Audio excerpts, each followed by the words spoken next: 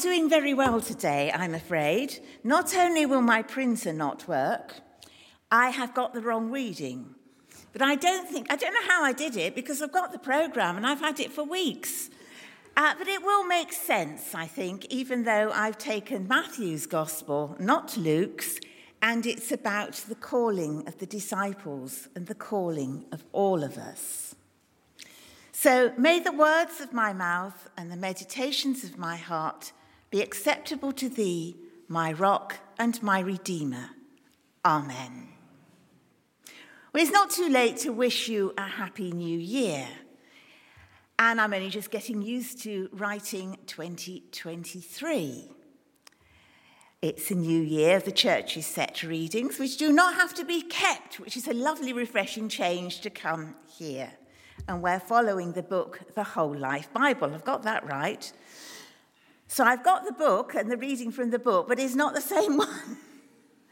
And it marks new beginnings, the beginning of Jesus' public ministry, which comes after that event in the synagogue at Nazareth. I have very fond memories of that readings because I have actually been to the place where it took place. I was fortunate enough to go on a church pilgrimage in 2011. So Jesus' public ministry began. It was a big change of life for those called to be Jesus' disciples.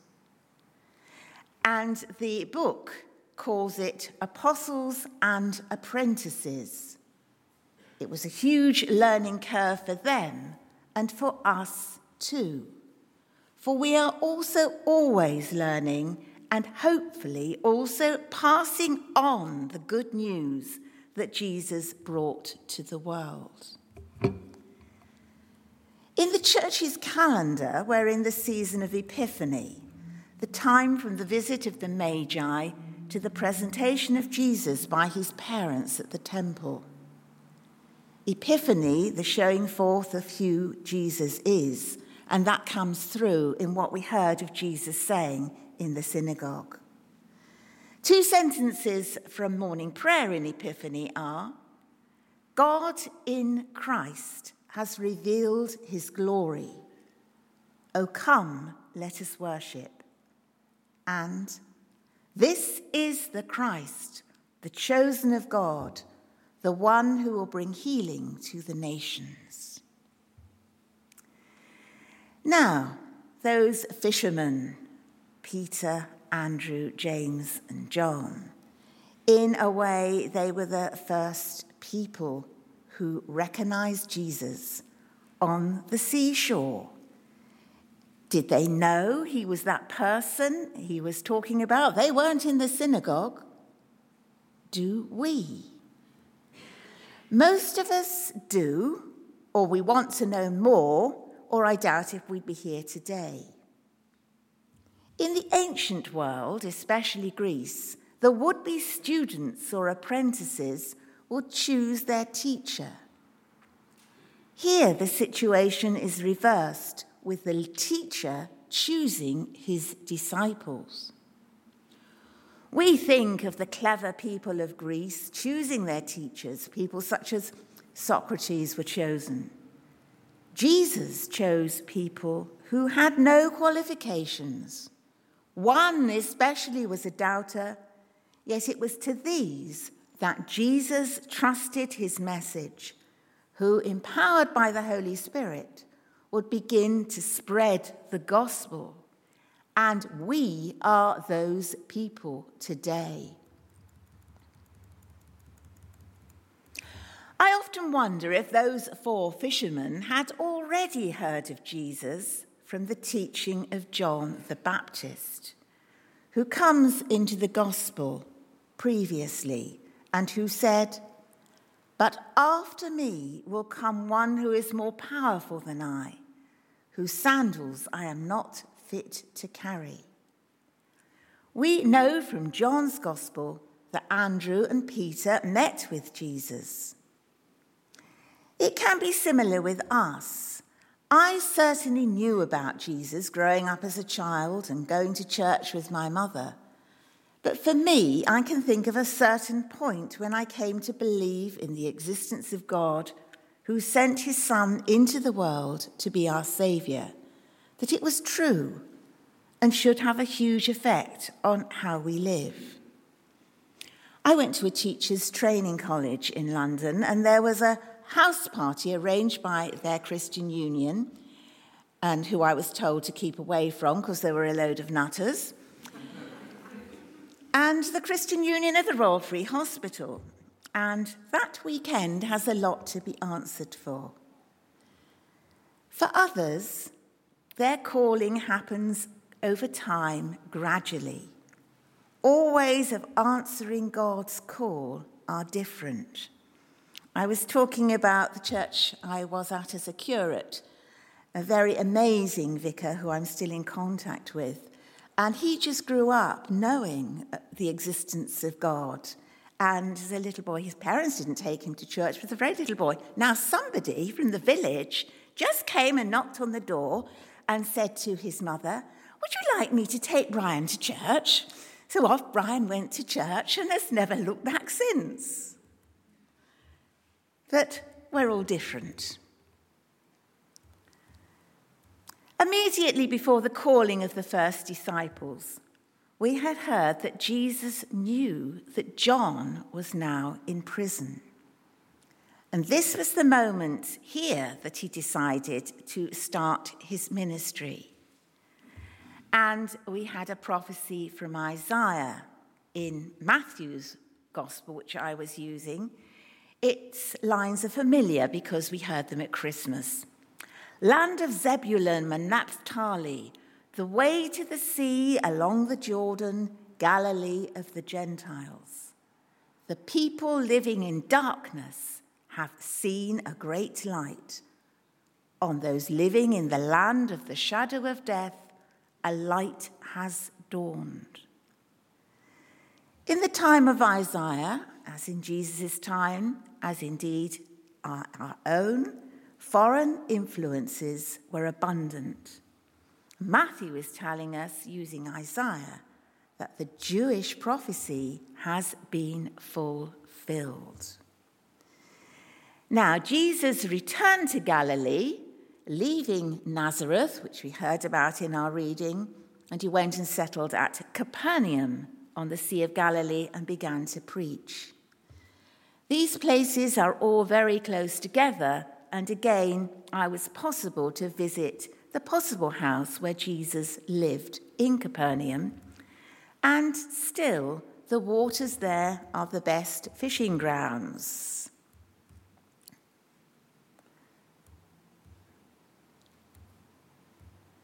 Sorry, I have just lost the place.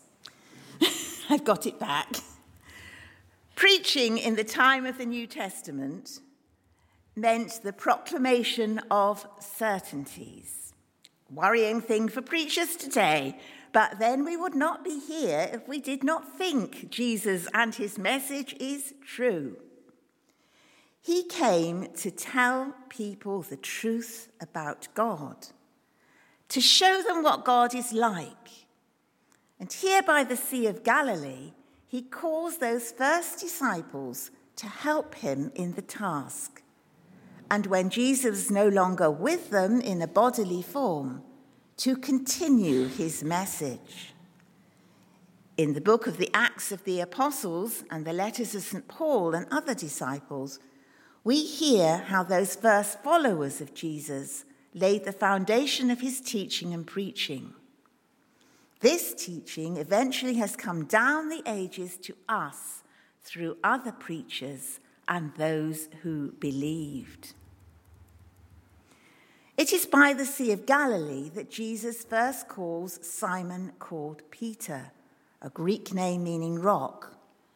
The Aramaic equivalent, the language Jesus spoke, is Cephas. Andrew, Peter's brother in Greek, means brave. Those brothers in the end were indeed that. They were called to be fishers of men rather than just fish. What was it about Jesus that made those fishermen change their lives so dramatically? Now, they would not have known anything about the stories of Jesus' birth, which we remembered at Christmas, or the visit of the Magi, both giving such huge clues as to who the baby was. They would probably not have been at Nazareth listening to Jesus in the synagogue. 2 of them may have been present at John the Baptist's preaching, or may have come to know something about John the Baptist and the baptism of Jesus. They did not know about the temptations of Jesus in the wilderness, which takes place previously. Here he had confronted the powers of darkness and had won the battle with Satan. Now, as John's preliminary announcement of the coming of the Messiah was ended, the time for Jesus to choose his apprentices had come. As Tom Wright, the theologian, has it, it was time for the great light to shine. Yet those first disciples were called to be catchers of others for Christ. They must have recognized Jesus as that light, and they drop their nets and follow him. Jesus needs his disciples at this point, as the next section is what we call Jesus' teaching of the Sermon on the Mount. He needs this to be known so it can be passed on.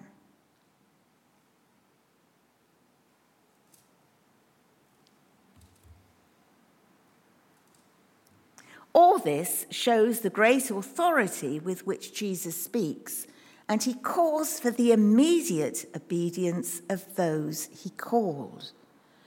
Those first 4 disciples obeyed. Do we? With such conviction.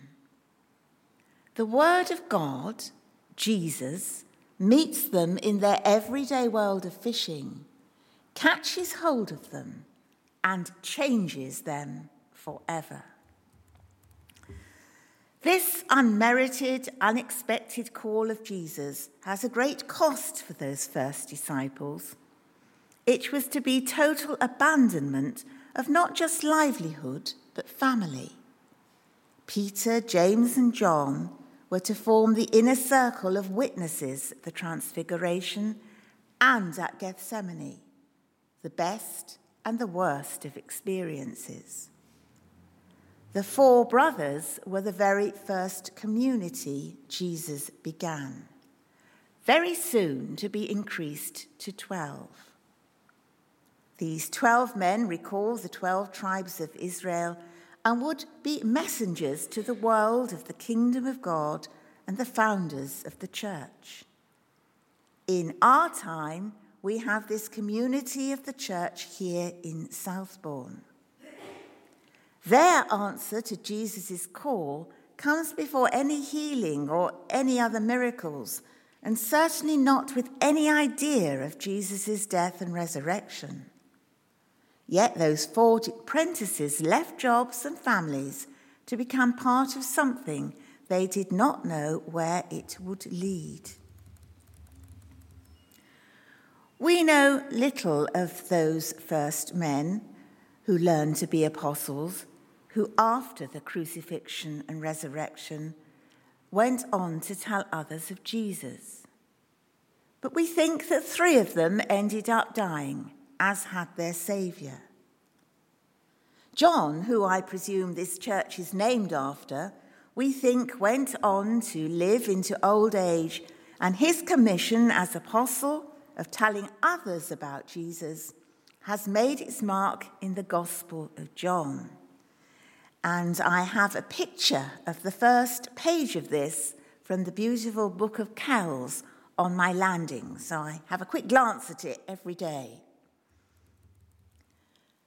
I'm going to end by quoting from Jane Williams's commentary on this reading from Matthew that I used. I like Jane Williams. She's the wife of our former Archbishop of Canterbury, Rowan Williams, and a theologian in her own right. And I have to say, I find her much more understandable than her husband. This is what she says. Jesus doesn't even offer them any obvious inducements.